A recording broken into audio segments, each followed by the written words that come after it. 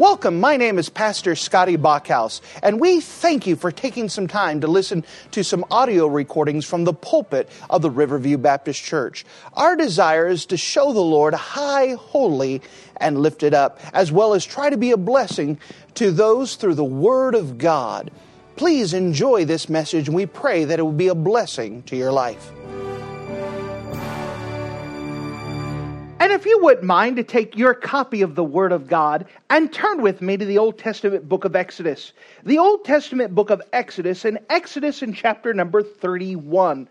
Exodus and chapter number 31. We are now about our halfway mark in our Life and Ministry of Moses series. So the first part of it was very detailed as we saw Moses being brought up by the Lord, put into the wilderness, backside of the desert for 40 years.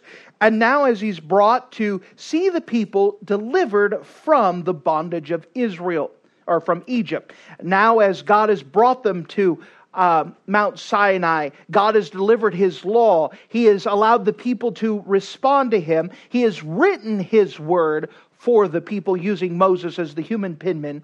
Now God has called Moses back to Himself, and for the last 40 days and 40 nights, Moses has been up on the Mount of God, spending time with God, as God has been giving him detailed instructions on the tabernacle.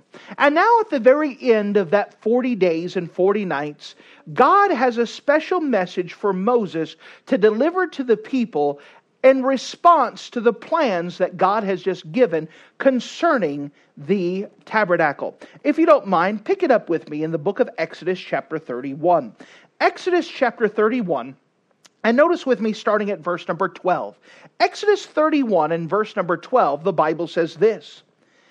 And the Lord spake unto Moses, saying, Speak thou also unto the children of Israel, saying, Verily my Sabbaths ye shall keep. For it is a sign between me and you throughout your generations, that ye may know that I am the Lord that doth sanctify you. Ye shall keep the Sabbath, therefore, for it is holy unto you. Every one that defileth it shall surely be put to death. For whosoever doeth any work therein, that soul shall be cut off from among his people. 6 days may work be done, but in the seventh is the Sabbath of rest, holy to the Lord. Whosoever doeth any work in the Sabbath day, he shall surely be put to death. Wherefore the children of Israel shall keep the Sabbath, to observe the Sabbath throughout their generations, for a perpetual covenant. It is a sign between me and the children of Israel forever. For in 6 days the Lord made heaven and earth, and on the seventh day He rested and was refreshed. And He gave unto Moses, when he had made an end of communing with him upon Mount Sinai, 2 tables of testimony, tables of stone, written with the finger of God. And if you're the habit of marking things in your Bible, would you mark a name of God that we find in the book of Exodus chapter 31? The book of Exodus chapter 31.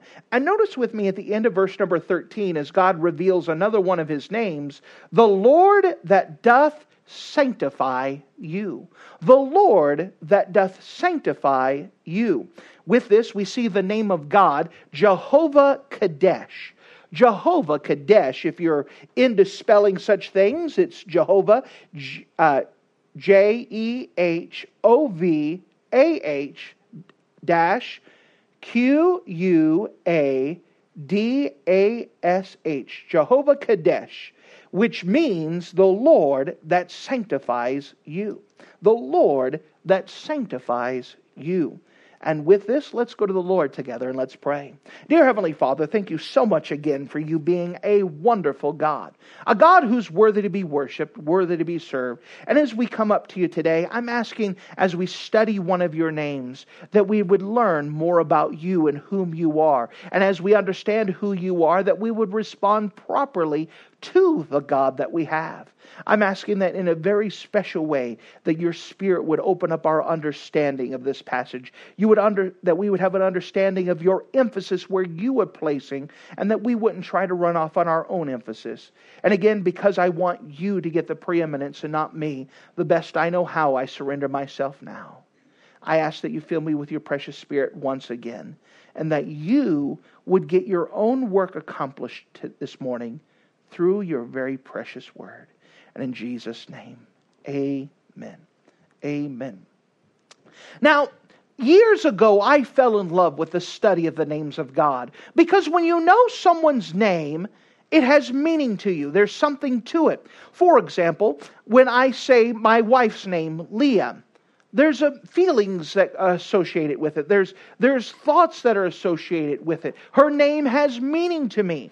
Now, if you don't know any Leah in your life, you're probably a sad person. But if you don't know any Leah, you may hear that name and it doesn't do anything for you because you don't have any personal knowledge, no personal relationship.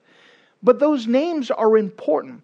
As God has chosen to reveal Himself through His names, each one of these names of God that are found in the Bible are purposely used. For example, we know the word Jehovah is God's personal name. And it carries the idea of the self-sufficient one, the one that doesn't need anything. It's often used as the great I am, the God who doesn't need anything from anyone. He doesn't need gas, doesn't need fuel, He doesn't need anything. And that's a powerful name by itself. And throughout the Bible, we have various Jehovah combinations. For example, we have Jehovah Nissi, the Lord is my banner. We have Jehovah Rapha, the Lord that sees me. We see right here Jehovah Kadesh, the God who sanctifies me. And so these are very important names that God has used to identify Himself, to reveal some more of His character. Now with this, the first thing I want to bring to your attention is the context, because context is king. Now this passage would be very easy to run off on two different subjects. First of all, you could take the name of God by itself outside of its context, the Lord that sanctifies me, and you could preach a good message, but you may not get the emphasis that God places. For example, we know that the idea of sanctification carries the idea of separating ourselves unto the Lord. And we're thankful that God separates us to the Lord. That God has a sanctification process that He has within our own life. In fact, the Bible gives us that there are 3 tenses of sanctification. We have past, present, and future. And they're concerning our sin. We know in the past, God has saved us from our sin. He has saved us from the penalty of our sin. That Jesus Christ died on the cross. He paid for our price. He did it a point, action, and time in our past. And at the time that Jesus died for us, that Jesus paid our price. He has saved us from the penalty of sin.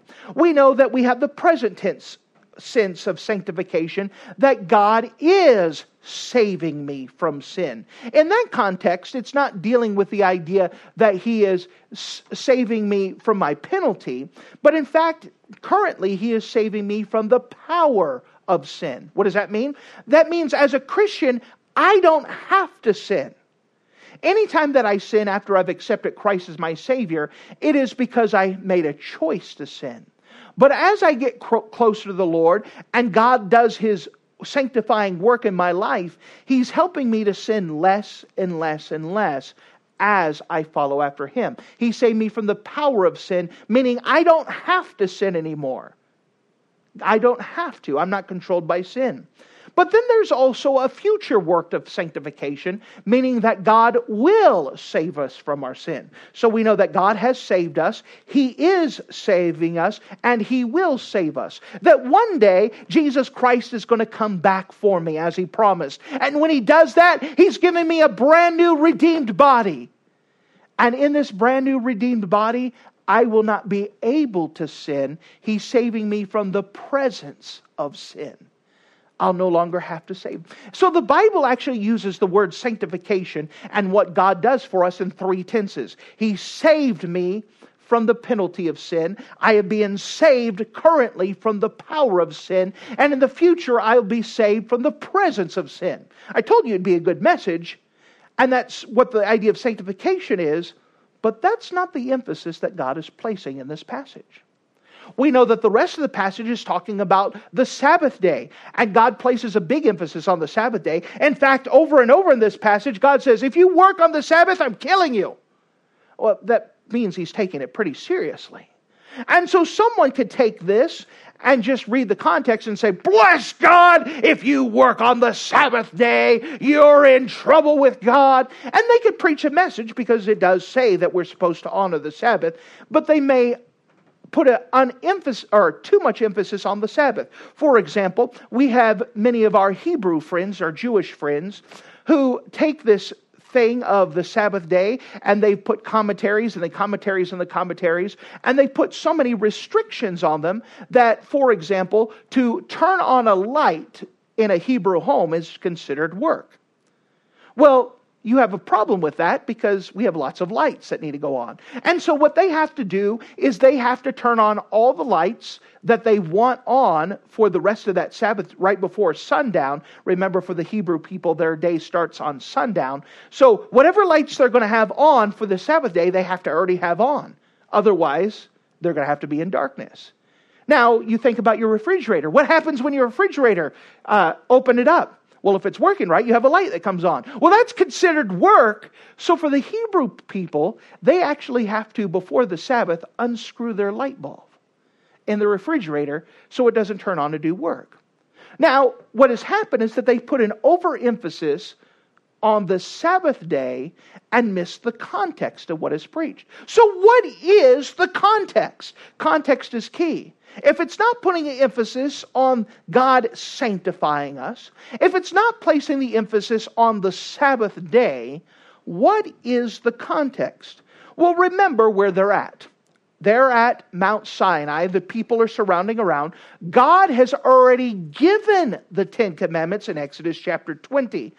And God has already had them write down the Word of God, agree to the Word of God. We've covered that previously. But from Exodus chapter 24, God has called Moses to Himself.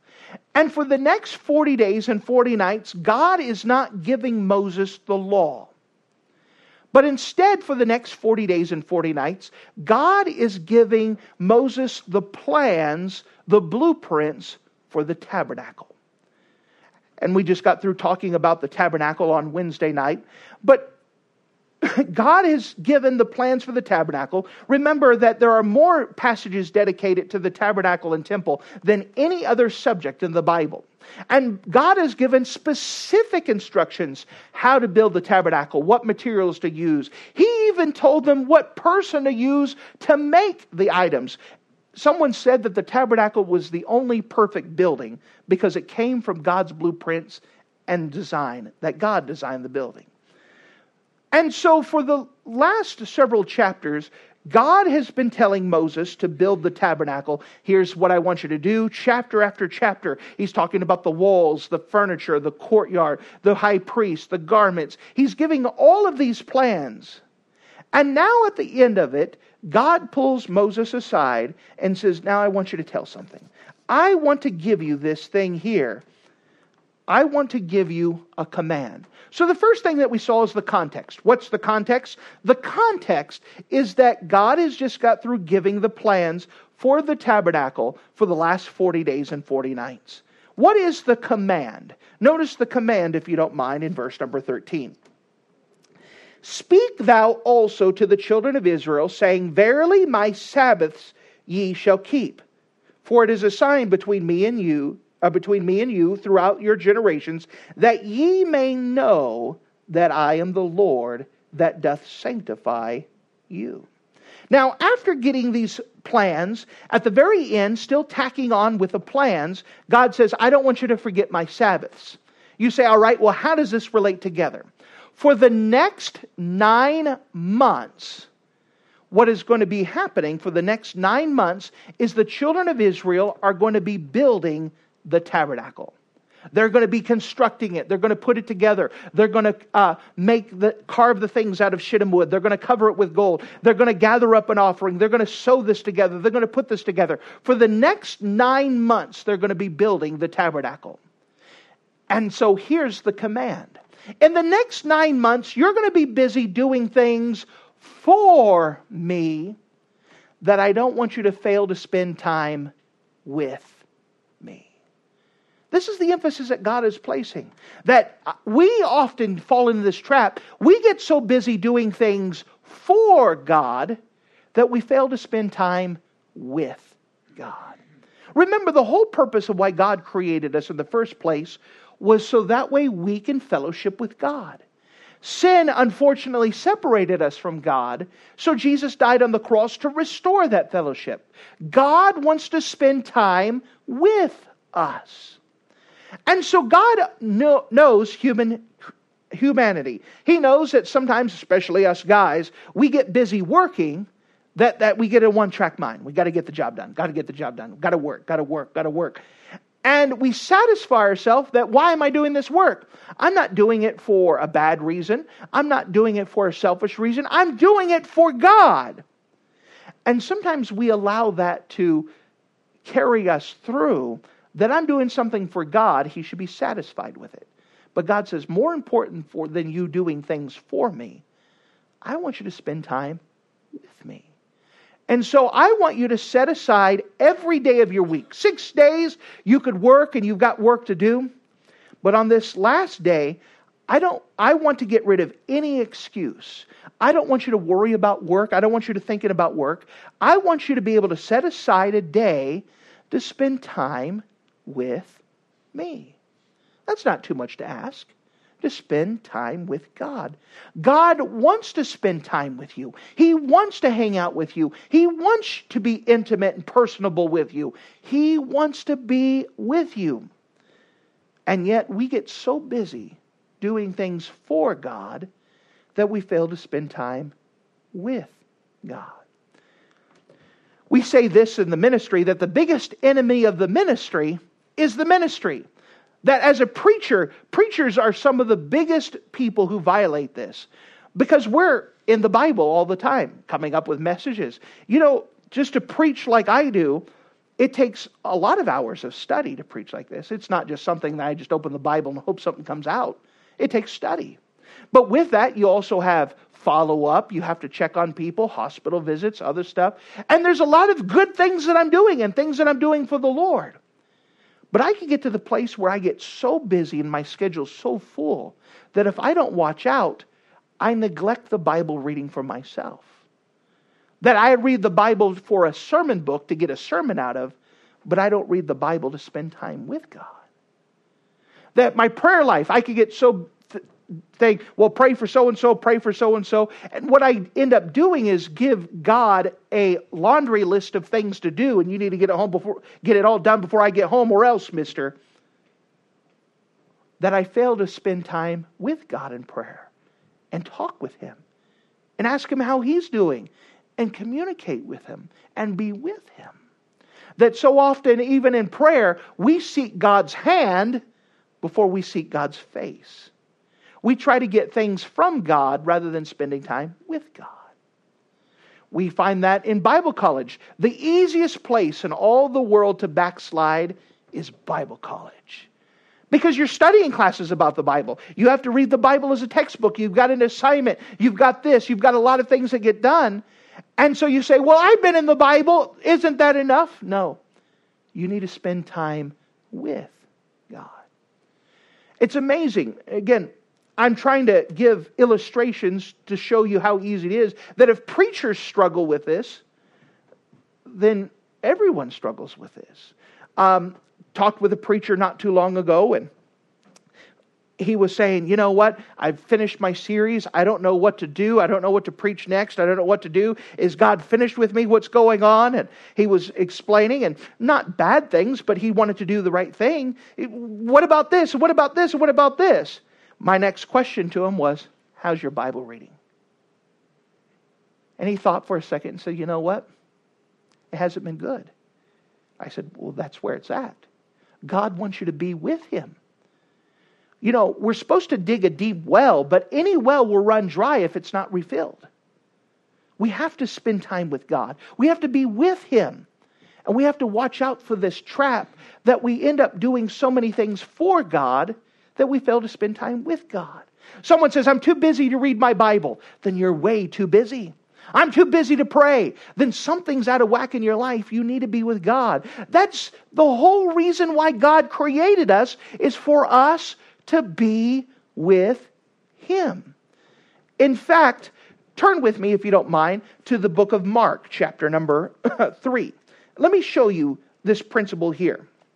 Mark chapter 3. Mark chapter 3. So Matthew, Mark.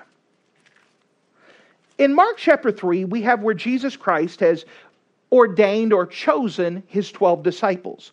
I want you to catch this with me in the Gospel record of Mark chapter number 3. Gospel record of Mark chapter number 3. And notice with me in verse number 13. Mark chapter 3 and verse 13. And he, that's Jesus, goeth up unto a mountain, and calleth unto him whom he would, and they came to him. And he, Jesus, ordained 12 that they should be with him, and that he might send them forth to preach. Notice with me in verse number 14. I will often ask the question based off of this verse, why did God ordain or choose the 12? Usually the first reaction is to send them forth to preach. But that is not why God chose the 12. Notice again in verse 14. And he ordained the 12 that they should be with him. Then after they were with him, they had something to preach. Until we spend time with God, I have nothing to deliver to people. We have to have this time with God. And so, going back to the context of where we're at, for the next 9 months, they're going to be building the tabernacle. God, knowing us as human fallible creatures, knows that the drive of men is going to be, we're going to work. And God says, I don't want you to do that.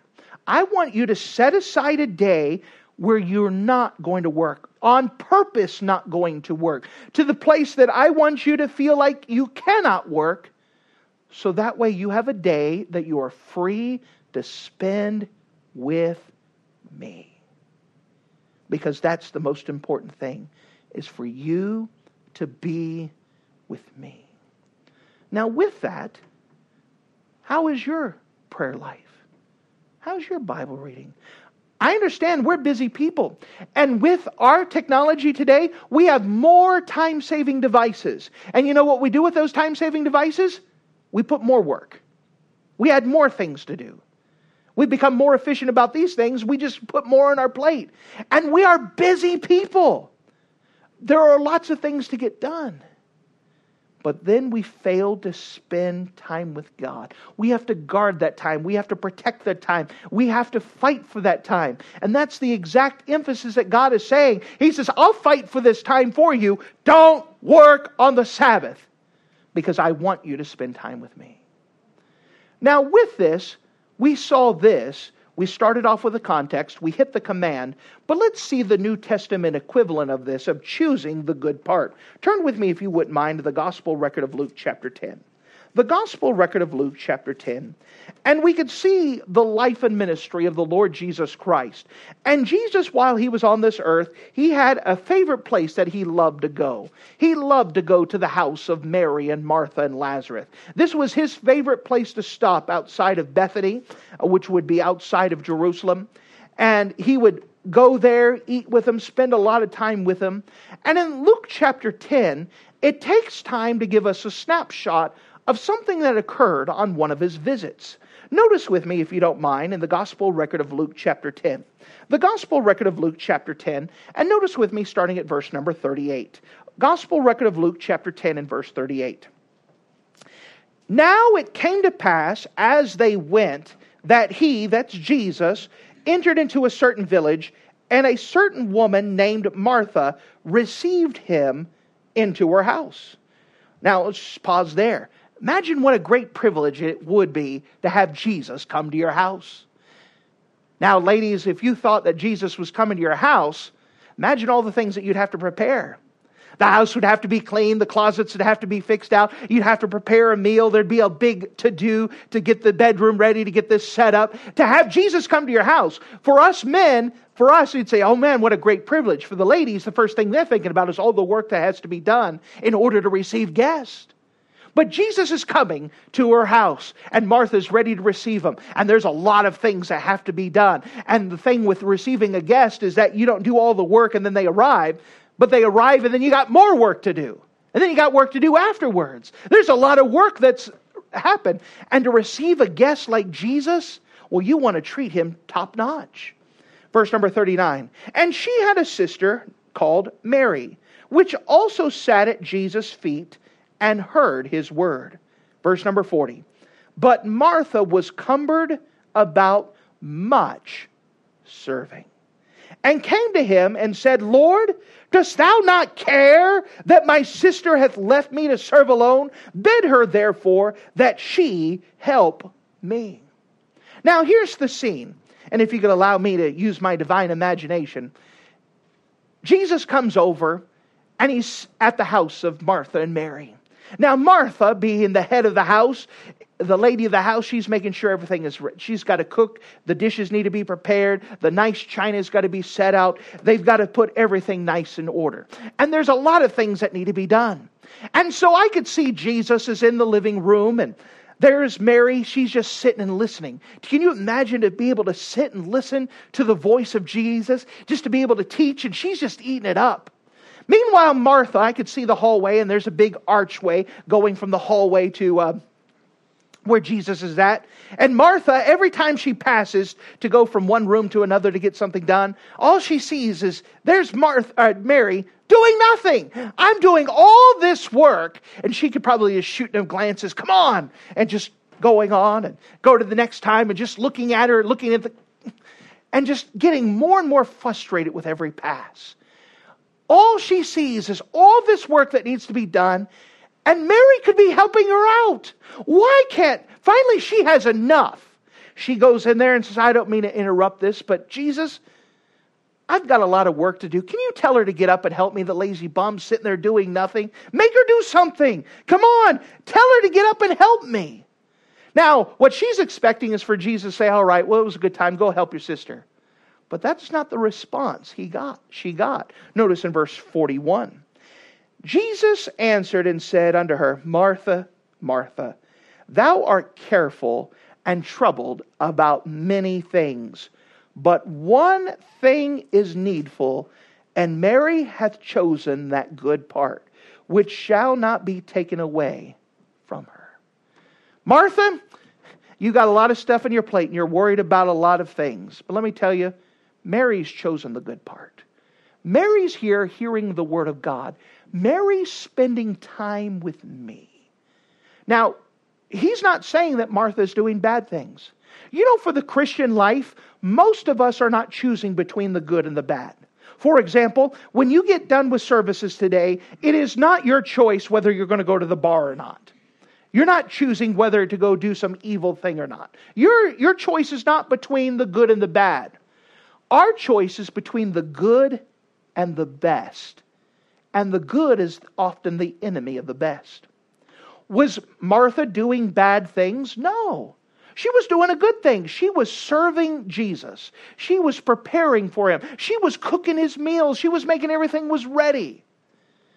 But the best part was Mary spending time with Jesus. And Jesus says, that's the good part. That can't be taken away from her. We're always going to have work to do. Always. It's not going to stop. But the good part, the great part, the best part is the never-ending pursuit of Jesus Christ. That we can get so busy doing good things that we neglect the best things, which is spending time with the Lord. And so what I'm encouraging you this morning is I'm not telling you that you have to choose between good and bad.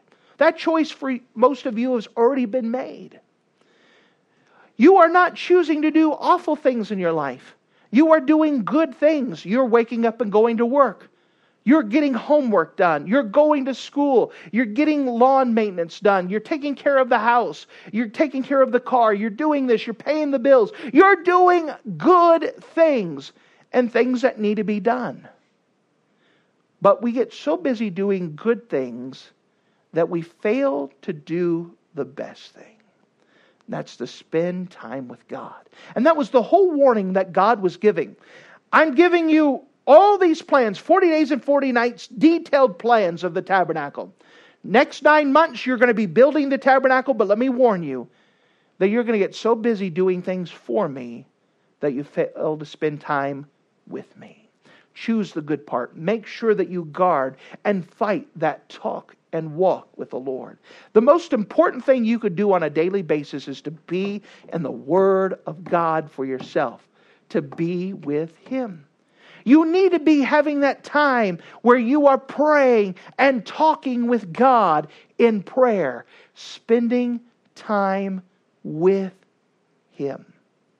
And again, because this is something that we're all liable to be guilty of from time to time, let me just ask you, how is your Bible reading? How is your prayer life? How is your walk with God? We understand you are doing good things. But that's not the question. I'm not asking, are you doing good things? I'm asking, are you doing the best thing? Are you having that walk with God? Are you protecting it? Are you guarding it? Are you being with Him? Thank you for listening to this audio message. This is Pastor Scotty Bachhaus, and I encourage you to take this information that you just received and make a specific decision to follow after the Lord. If you don't know Jesus Christ as your Savior, let me beg you to take the time to receive Jesus Christ for the forgiveness of your sins. If you are saved, I encourage you to make a decision in your life to help you get closer with the Lord. If there's anything specific we can do to be a blessing or to pray for you, we encourage you. Look us up on the internet at riverviewbc.com. Once again, that's riverviewbc.com. Or if you would prefer to call us, you could give us a call at area code 920-530-6308. Once again, that number is 920-530-6308. If there's anything we can do to be a blessing or an encouragement to you, please let us know. We would love to make ourselves available. Thank you.